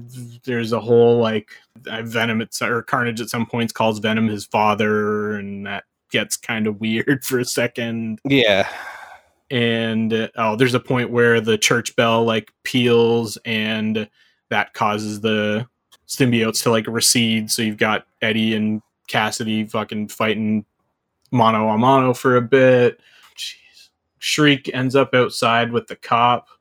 I don't know. It's a big fucking knockdown, drag out fight, and in the end, Carnage. Well, Dan lights Carnage on fire at some point, but yeah, in the end, Venom like eats the Carnage symbiote, and that leaves Cassidy vulnerable on his own, and Venom eats his head. Eats Cassidy, and that's pretty much the end. Yep. Then they go. Then they go to the beach. Oh yeah, or they go on vacation, which kind of leads us into the post-credit scene, right? Like Venom and Eddie are on the beach together and having like their little like romantic we made up kind of moment, and then in the mid-credit scene we see them in the hotel room, and Venom is telling Eddie how like he's got all this information from the Hive about alternate universes and shit like that, and at that point basically the room like switches kind of thing, and he's in a different hotel room all of a sudden, and we find out that he has shifted universes into the MCU, and on TV is basically the end of Far From Home, where J. Jonah Jameson is on the TV loudly proclaiming that, what does J. Jonah Jameson proclaim that's not loudly proclaimed? That Peter Parker is Spider-Man, and Venom apparently recognizes Spider-Man and wants to licks the screen. Yeah. Uncomfortable. Licks poor Tom Holland's face on screen. Yeah. The end. So yeah, that's that was Venom 2, Let There Be Carnage. It's now officially part of the MCU. Oh, and like I said, Mulligan at one point we see him and we get like the telltale flash in his eyes that suggests that he now has a symbiote inside him somehow. I thought he got Shriek's power. I thought he inherited Shriek's power somehow. That's kind of what I got from it. But I don't know. They didn't do anything. That's what they showed. They showed his eyes. So that's what they showed in the first movie. That's what they showed when the Venom symbiote had taken somebody over. Was a blue flash in the eyes kind of thing. Well, I guess it was kind of. Yeah, it wasn't really clear, but my guess is that they're trying to, because that character ends up being Toxin in the comics. I think I looked it up. Maybe, I don't know. I said, symbiotes kind of like not. How many dozen of them are there now? Well, there's like Venom, Anti-Venom, Carnage, Toxin, Anti-Toxin. What's the female one? I think Toxin. No, Toxin is the one that's a cop. Calamity? I don't know. Fuck. I honestly, Tim, I don't fucking care about the symbiotes at all. Past their inclusion in the Spider-Man like mythos, you know what I mean? Like once you get, there is an entire separate like Venom continuity of dog shit, and like Null, I guess, is one. Null is like the leader of the symbiote. The god. Okay. Yeah, they're god. So like Scream. Scream is who I was thinking was Scream. Okay. Yeah, that makes sense. Fair enough. I mean, yeah, because the names are basically the same. Fair enough. And Riot, who was in the first one. Yes, Riot. Apparently there's Lasher, Phage, Agony. These are all from that Lethal Protector series. Yeah. Hybrid. Jesus, there have been a lot of these over the years. Scorn. Yeah, too many. They all suck. Mania. They all suck. All of them suck. All of them suck. Even Carnage sucks. Venom technically sucks, but like, yeah, once you get like 2 removed, like after Carnage, it's like, yeah, this is all garbage, boys. Garbage. There's a whole run of comics, and like, this is the most damning by faint praise shit ever, but like, this movie's not any more or less terrible and most of the solo Venom or Venom Carnage symbiote stories that I've ever read, they're all generally pretty fucking terrible. Like, they're all garbage for 13-year-old boys. So like, talk about how these alien things tear bodies apart and stuff. Like it's edgelord bullshit for 13-year-olds. That's the only time I ever remember thinking that was cool. Yeah. Like it's mid-90s them trying to like, do something imagey kind of thing, right? Basically, yeah. Well, this is pre-Image though, right? Like this predates Image because like Todd McFarlane was the guy who like kind of co-created the design of Venom. Like right in Amazing and stuff. So like it's kind of a lot of Venom is in Spawn. A lot of like that motif also kind of carries over into Spawn, right? So I don't know. What did you think, man? This was like, let's start with what did you like? Did you like anything? Like, was there anything you were enjoying while you were watching it? I thought Andy Serkis directed it competently. I didn't have any major problems with the direction. I thought that generally like the production quality on it was pretty good. Like not MCU up to snuff, but like pretty solid. It was, and same as the first, like the effects and the action and stuff were done pretty well, choreographed pretty well. See, I thought the effects in the first one sucked too, and I think that's something that we disagreed on in that one. But I was I think the effects sucked in the first one, and I don't think what's most damning about it is that they don't look any better than they did in the last one. Like I just watched it, and I'm like, they're not any better. And to me, the biggest damning about that is just like I can't tell what the fuck's going on when they're fighting. Like when the two symbiotes are fighting. No fucking clue what's really happening. There were a couple of scenes where I had trouble, like especially when the symbiotes start getting like really, I think like the goopy kind of thing, like really, the third act, tenderly and stuff. Yeah, like the whole third act, I was like, what the fuck are they doing to each other? Like, it really doesn't make a ton of sense what's going on. I didn't have much trouble following there. I was also watching it in 3D. I don't know if maybe that might have helped to some extent. I don't see how could it possibly have fucking helped. 3D usually makes things even worse. For visibility, but 3D can also make things stand out from other stuff in the background that you might sort of mistake for part of the action otherwise, that kind of thing. I don't know. That's just me. Yeah, maybe it was more separated because like I was like, this just looks like a mess of shit to me, basically. Yeah. And I also thought like even just the day-to-day stuff though, like even the shooting, like the day-to-day shooting looked like shit to me. Like the framing was weird. Like, everything looked cheap. Like everything looked kind of chintzy, relatively speaking. Mm-hmm. And maybe I'm just used to like the $250 million they spend on every fucking Marvel movie, and that's all I really see in theaters now. So when they spend $100 million, I'm like, oh, I can see the seams on this. But like, no, this felt real. I was just not happy. Like the color grading felt all off. Like it just felt technically not put together with a ton of care. Like it looked very slapdash to me. So. But either way, sorry, I didn't mean to like completely like shit. No, it's all right. I didn't get that. Like I was because you're saying it looked good, and I was like, holy fuck, really? Because I thought these looked like dog shit. But the thing is, like, just all of the action and stuff, like I was pretty happy with. I just thought that it felt like totally unearned, which I think is exactly what I thought with the last movie. Like the third act, like looked pretty good. It was fun. The fight was fine, but like I just had no investment in it whatsoever because it was like an hour and 20 minutes of fucking bullshit to get there. Well, see, like that's my top level. It's just like it's not good, but I don't hate it. It's just schlock.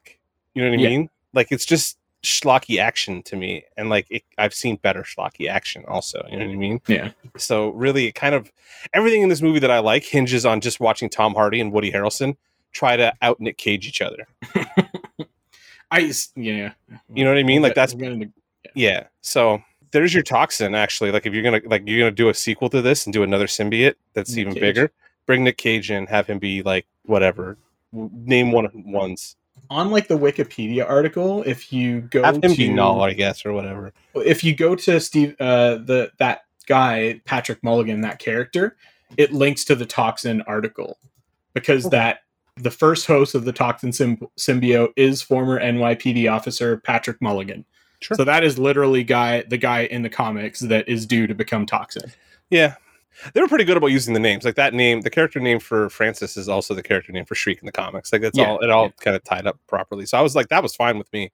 I mean, this movie was terrible, so it doesn't matter one way or the other. So but, like I said, I thought the church fight looked really great. I thought that there were some really nicely like framed shots, like in front of the fucking stained glass and everything that were, they were pretty at the very least. Yeah. And like the stuff with the church bell ringing, causing the symbiotes to get disrupted so that Brock and Cassidy could have a little bit of a, fucking one-on-one kind of thing. I was fine with all that too.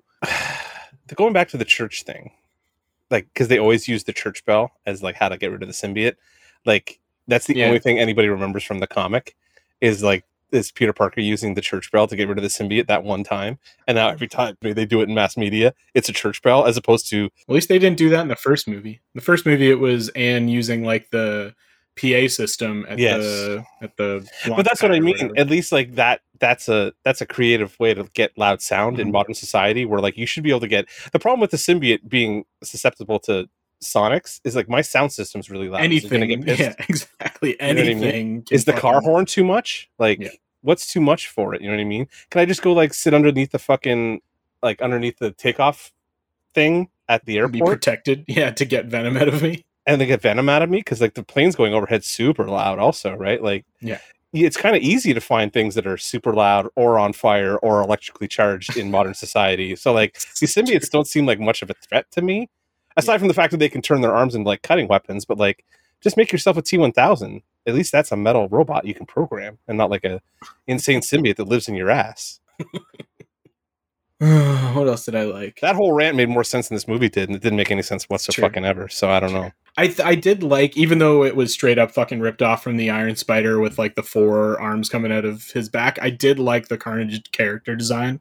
I thought it just looked like the comic version, like that, all that tendrily stuff with like the stuff coming off him. That's very much like right out of like what they do with him in the comics all the time. And that's what I identify with Carnage. Yeah, right? Yeah. It's like he's the one that's like, and it makes sense. He's got a fucking crazy person in him. He's like more chaotic and shit like that. And so like, that makes sense to me. And I thought that they represented that visually decently, at least.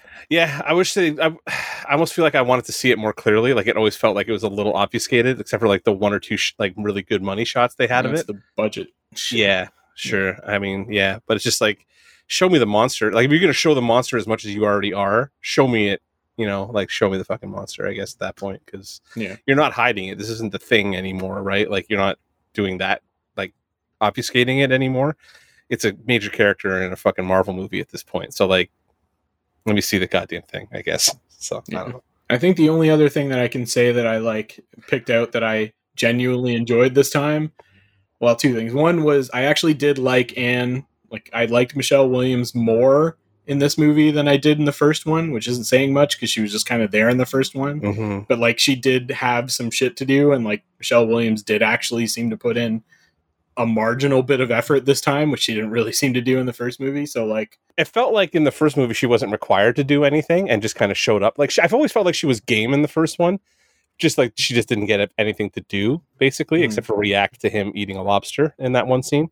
And then, whereas in this one, I feel just like she was like, "Wait, I'm going to make how much money for showing up to this? You okay?" Like, of course I'm not going to say no to that. I'll put in a little bit of work. So I'll put in some work, and like I feel like, I mean, that scene where she's seducing Venom was pretty cute. Like I was on board. That was fun. Everything else, she's just running around, not really doing anything or contributing in any way, shape, or form. But like nobody really contributes anything to this movie in any way, shape, or form. It's basically just like Tom Hardy running around screaming to himself. That's entirely what this movie is just Tom Hardy running around screaming at himself. So I don't know, man. And then the only other thing that I liked was Venom. Like this is what, PG-13, so they get 1 F-bomb, and Venom uses it when he says "fuck this guy" after Cassidy is separated from Carnage. And then he fucking eats Cassidy's head. And I was like, that was pretty satisfying, if only because it meant I didn't have to watch Woody Harrelson anymore. Yeah, it means the movie's over. You know what I mean? Like, we're almost done. Yeah. And that I'm never going to have to watch this version of fucking Carnage anymore.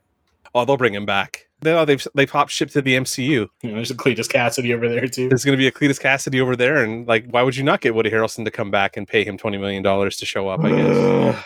Yeah, man. Then you can do Toxin. If Harrelson got paid Antitoxin? $20 million for this, he got fucking way overpaid. I mean, I don't know what his going rate is, but I assume he's a kind of relatively big name leading man at this point, right? He's got to be like a $5 million guy, right? To show up? Maybe 5 to 10? Come on. Woody Harrelson. I don't know.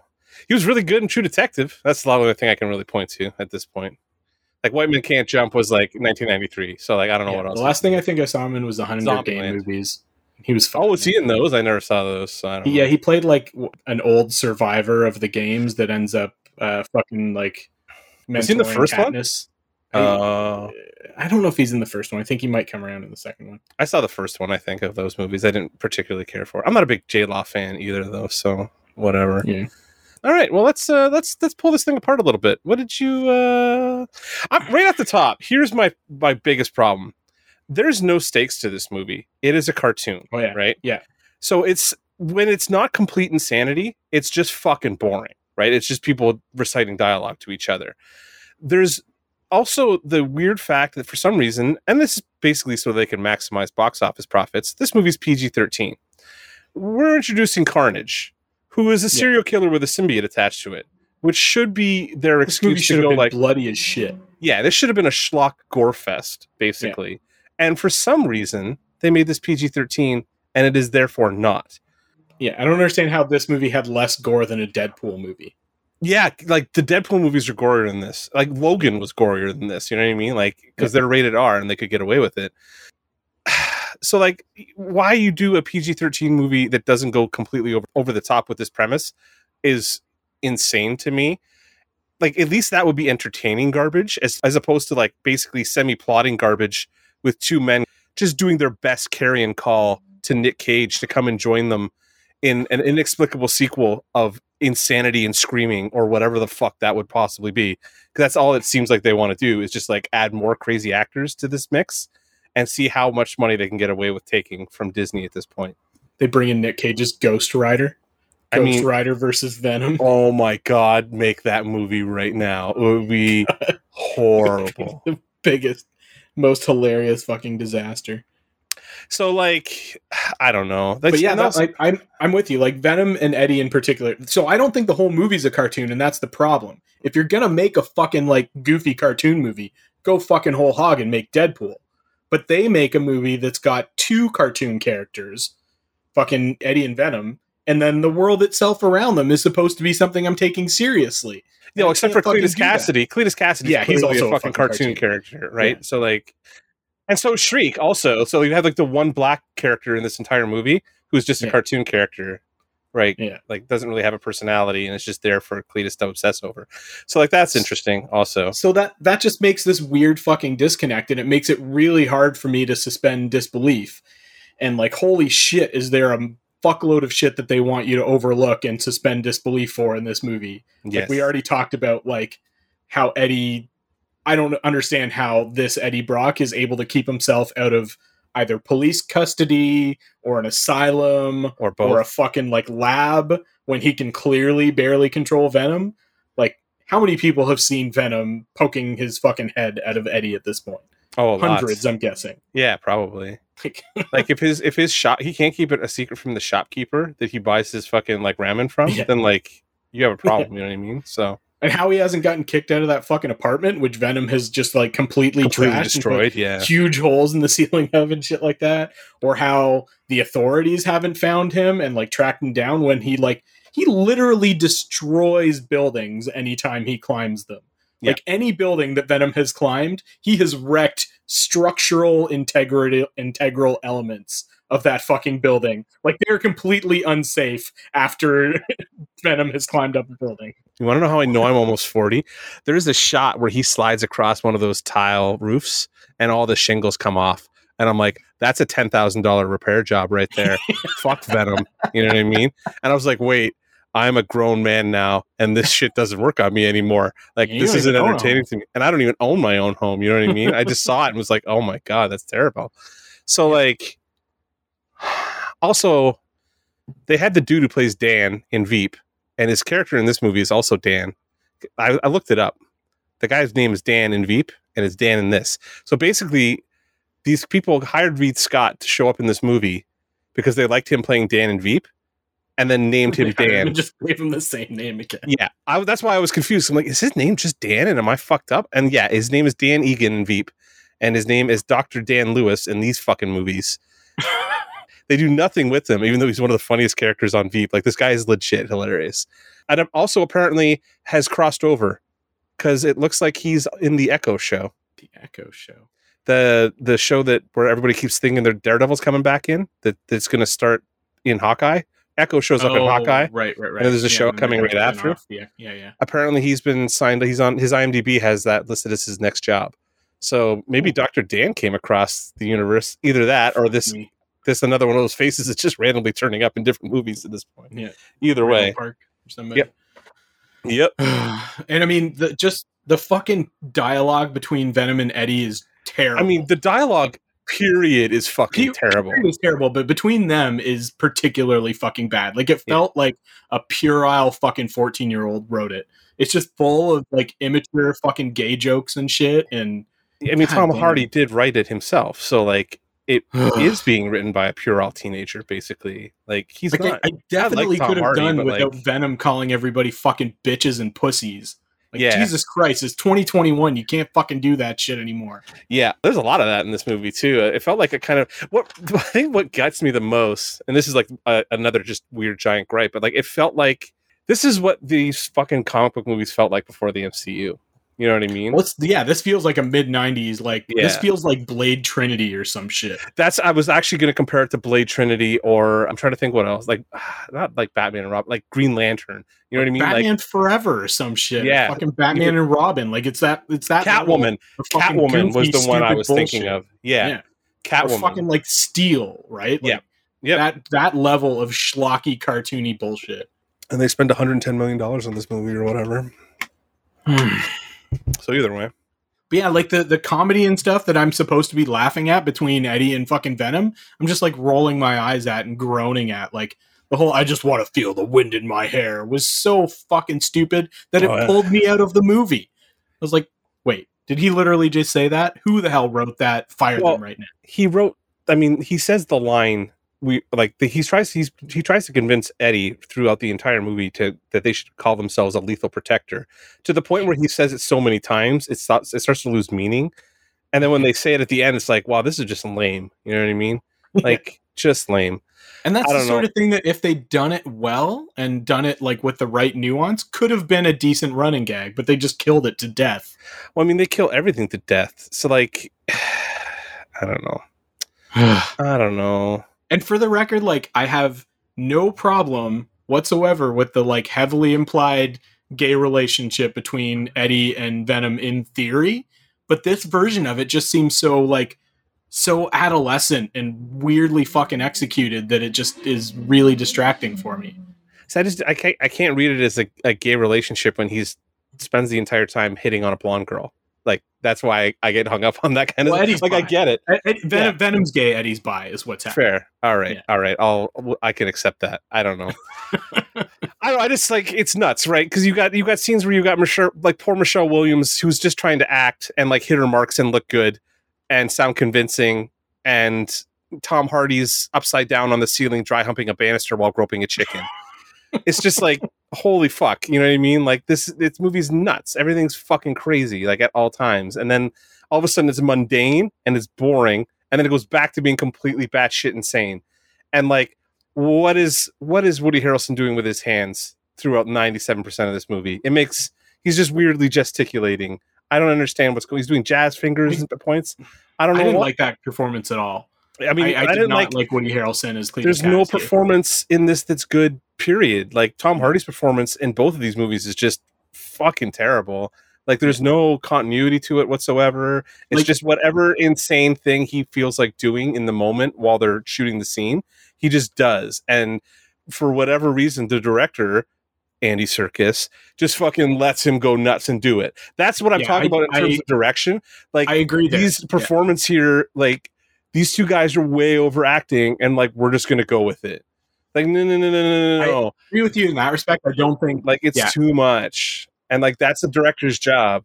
I don't think Serkis directed the acting very well.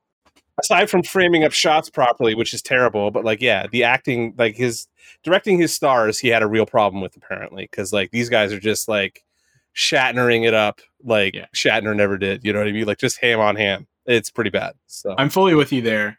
I do think that. I think that Serkis was given a fucking dog shit pile of a script to work with to begin with, but I don't think he made good choices in terms of like how he directed the actors to, or if he directed the actors at all to. And that's the thing is like I think he's a great second unit director. He's done a ton of second unit direction work, and that's usually like he's very competent at that sort of thing. He's done. I think he did that on the first Venom movie. I think he was the second. Well, he does a lot of the effects works, right? Like, because that's what he's good at is directing. But he just doesn't actors, and he's a great actor on his own, but he's just not great at directing actors. And what I think the problem is, and this may be just me talking out of my ass because I think about this shit too much, but like I think because of how over the top you have to be when you're doing that kind of performance, like the CG performance, it's like his performances are very like arch and over the top because he's physically having to really overact to do the stuff that he's doing so they can mocap him and like get into like when you watch him do Gollum, he's very into it and stuff, right? But almost when you watch him do it or whatever, movies, but when you watch him do it, like, and it's actually him doing it, you watch the mocap footage, he's way over the top with it, right? So I think that's what he encourages his actors to do, not realizing like when you do that and you're not CGIing the crap out of them, it turns out like this, and it's a fucking mess. So I think that's kind of, to me, where like that line gets drawn is like he doesn't know how to act. He doesn't know how to direct actors in live action toned down enough to be believable because he's used to doing the over the top shit for his CG stuff all the time. Yeah, that's it's a weird hack to figure out, I guess, but and maybe he gets another chance to do it again. This movie made $71 million this weekend. He's probably going to get to direct the sequel to this piece of shit somehow this weekend, and it's I guess that's what it's projected to make. Yeah. It made $11 million on the Thursday night for some reason, which is like, I mean, I'm partially guilty for that because that's when I went, but you know, I want to just get this shit over with. So, going back to Cassidy, like I'm not used to these characters really. I don't know much about Cletus Cassidy. Like the most reference I have for him is the 90s Spider-Man TV series cartoon. Yeah, where Spider-Man couldn't even throw a punch, let alone have like Cletus Cassidy show up and like hack people in half as Venom. Yeah. Well, he was in that though, wasn't he? But he was like, and he was just like, you know, he was a maniac or whatever, but he had like this manic kind of high strung energy that was almost like Joker like. And that's what I wanted here, because the thing is, if you put me side by side, or put Eddie Brock and Cletus Cassidy side by side in front of me, and you know they did a little acting or whatever, or like did a scene, and you asked me, okay, which of these two characters, when they're possessed by a symbiote, would be like more manic and chaotic and kind of thing? I would be like, well, fucking Eddie Brock. Like, he comes across as more like manic and fucking disjointed than Cletus Cassidy does. Well, like Cletus Cassidy, this performance almost came across as like fucking Woody Harrelson trying to do like a fucking Hannibal Lecter almost, like that, like savanty, like smart kind of fucking serial killer, and that doesn't work for Carnage. Well, it doesn't work in this movie either. You know what I mean? Like that's the other problem you have, is that, like, sometimes he's doing that, and then sometimes he's screaming at the top of his lungs with the symbiote on him. Like there's no nuance to his. There's no space for nuance to his fucking performance either. You know what I mean? Like he's just either doesn't give a shit or is at an 11, and it's like. What are we doing here? And that's your director has to be like, listen, guy that I'm paying $5 million to show up and play this fucking terrible comic book character. Like, I need you to tone this shit down a little bit. Cause it's not coming across right or whatever. Yeah. But here we are. We both saw the movie that came out of this, and like, that obviously didn't happen. So not to mention that fucking awful wig that they gave Woody Harrelson. To be fair, it was better than the curly ass fucking Hobbit wig that they had on him in the post credit scene. Oh my god, the first movie. At least they dialed that back, but it's still a very fucking bad hairpiece in this. Yeah, I don't think Woody Harrelson's got much hair left. It shouldn't be that No. hard to put a wig on him. So like, do better, guys. You know, I mean, I guess they probably figured like he's going to be underneath CG for like 65% of this movie. So like, who fucking cares what he looks like? But that weird forward haircut, like that weird Hitler Youth haircut, but like Swoopy, sucked yeah. forward, is just like that was a weird fucking look for him. So I don't know. So many strange fucking choices. I don't know. Do you got anything else you want to talk about? Because like, I mean, you can sit here and bitch about this all day, but like, we're hitting that magic hour. So just the mid-credit scene. Just fucking ugh. Like, this is not how I wanted to get our first gay couple in the MCU. Yeah, I'm gonna let that one just sit there.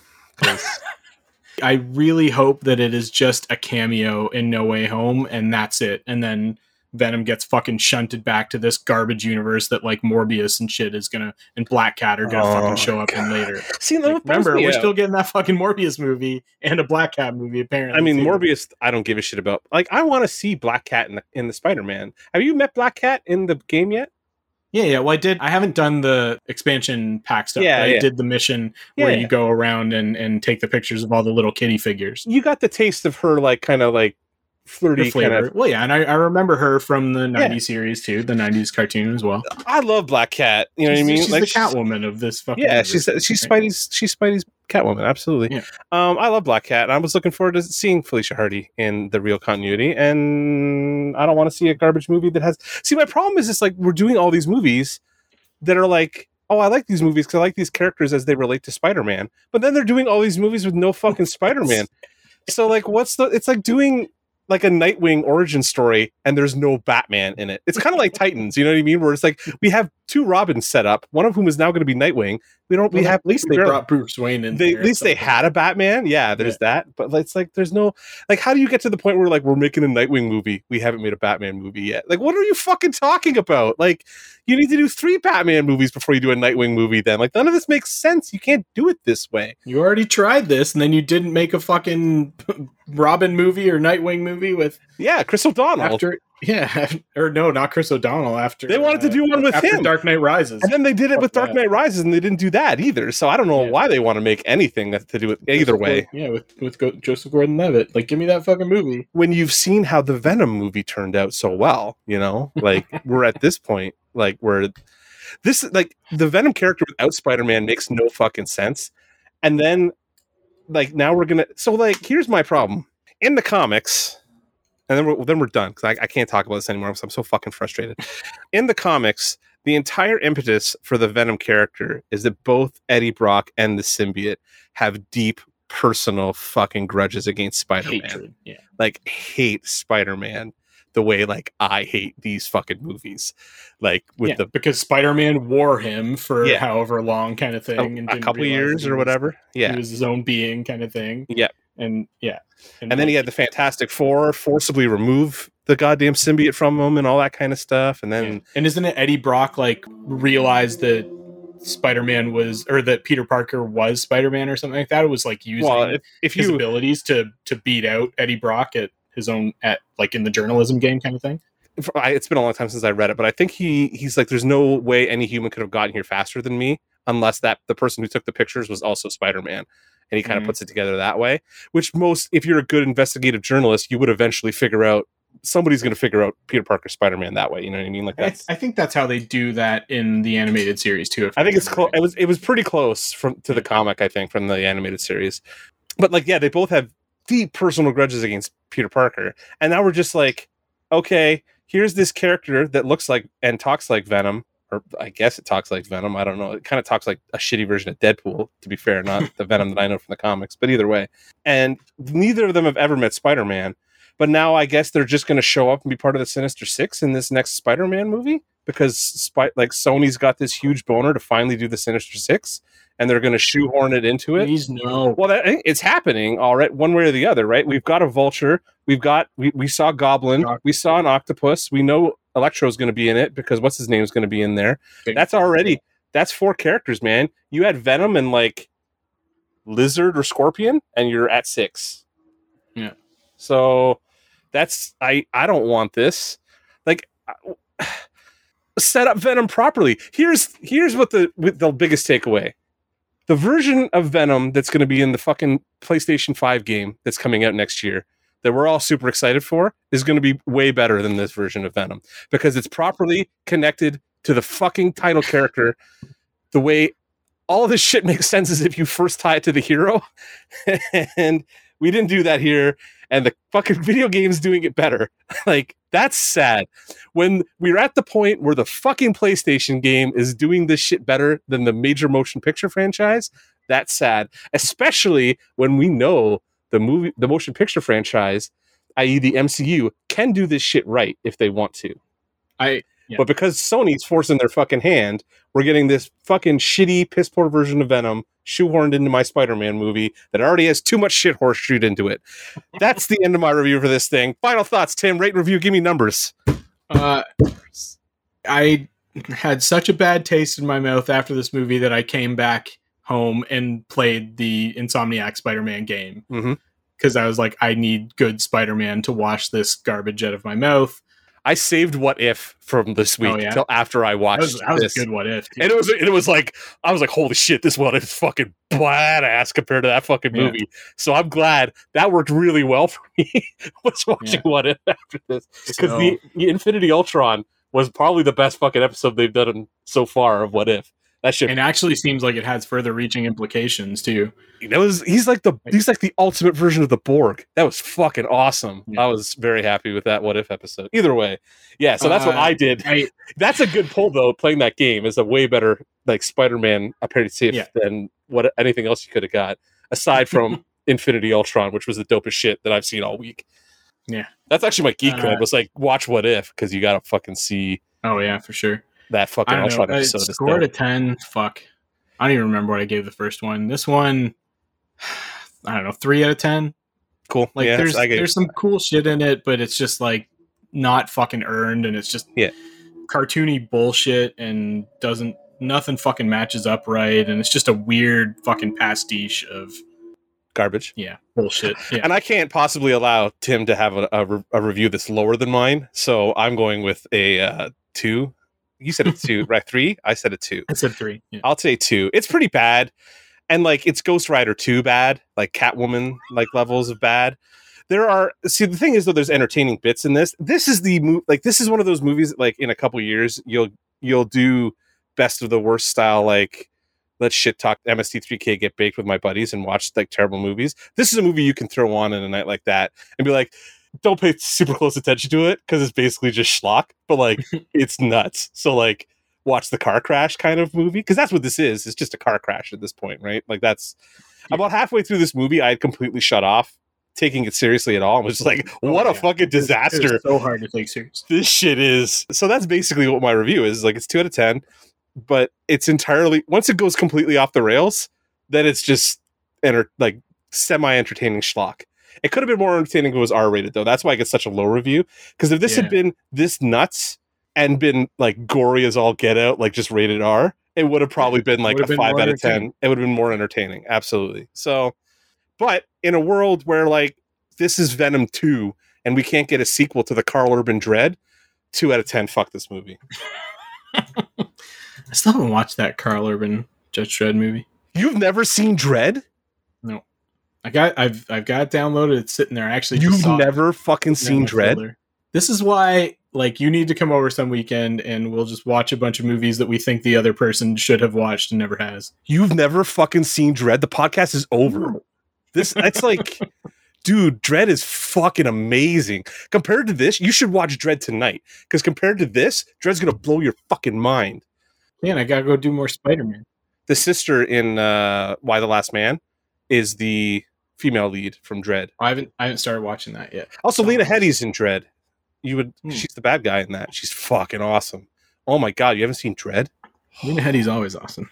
True, but like she's extra special. She's like chomping at the fucking bit evil in this movie, and it's awesome.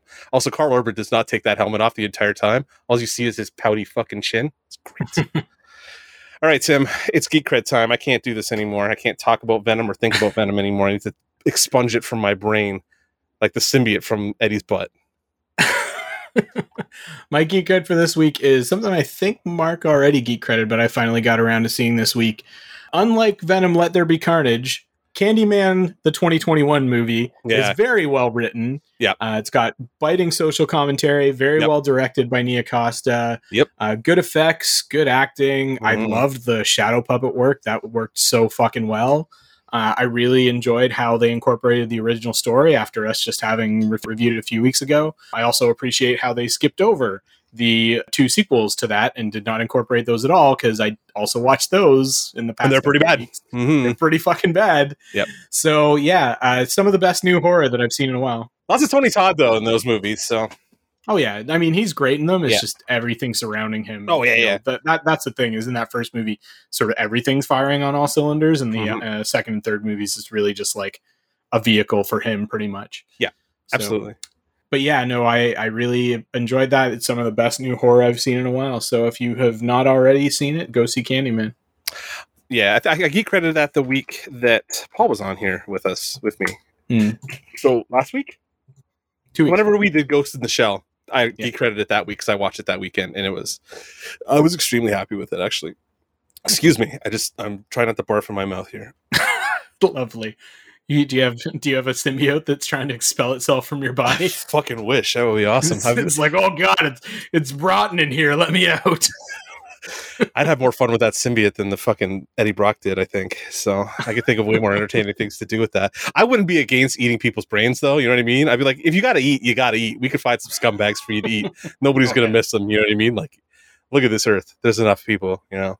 Yeah, if you're not caught up to What If, please catch up to What If and watch the Infinity Ultron episode this week, because it was probably the best superhero shit that I've seen in a while. And I'm basically getting ready to start fucking Daredevil again. But yeah, this week's What If is just, I think it's going to be pretty key to the next couple episodes and like crossing all these characters over and stuff. Yeah, I was going to say, do you think it's going to be like a 2-parter kind of thing? Or like, I think I think they're going to tie everything together now through the Watcher and stuff. Well, I mean, they did bring in the Dark Doctor Strange from that one episode too. Yeah, I think that's the start of this like version, this Dark Avengers or whatever they're going to call it, because it's all like kind of shitty versions of like Time Avengers or whatever. Yeah, because I guess they've got like the Captain America, they've got Peggy, they've got the Doctor Strange. There's an Iron Man. There's an Iron Man. Yeah. Yep. Other than that, there's 2 new Mastodon tracks. Their album comes out on the 29th of October. So Pushing the Tides came out this week, and their Tear Drinker came out, Pushing the Tides came out a couple weeks ago. Tear Drinker came out this week. New Mastodon. All my metal bands are coming out of hibernation and going on tour and putting albums out after this fucking garbage COVID horse shit. So nice. I'm excited. Get my boys back on tour. I can go get what's left of my hearing shot out of my brain. That'd be good times. Either way, that's it for this thing for this week. I'm not doing well with this week at all. All right, everyone. Thank you for listening. The fucking movie just melted our brains. God, what the fuck? Like, just awful. You know what I mean? Like, legit terrible. Anyway, everybody, thank you so much for listening. This has been episode 271 of Dance Robot Dance. If you haven't already, please subscribe. You can do that from any podcatching app via Apple Podcasts, Google Podcasts, Stitcher, or Spotify. If you have any thoughts about anything we talked about this week, please hit us up on Facebook at facebook.com/dancerobotdancepodcast, on Twitter at DRD_podcast, or you can directly message Tim and I on Twitter. Tim is at DRD_Tim, and I am M_Willette. I'm also on Instagram where I post my art. I'm starting Inktober. I've started doing stuff. I posted 2 things. I have no idea if I'm going to make it through the whole month, though, because, like... Are you doing those Pouchtober prompts? No, I got Previews World again. They always tag me now. I think this is my third or fourth year doing their prompts. I have Chris Samney does Battober, too, which was the one I was actually going to start doing, but I like the Previews World guys, and they might be able to help me with some comic work at some point in the new year, so...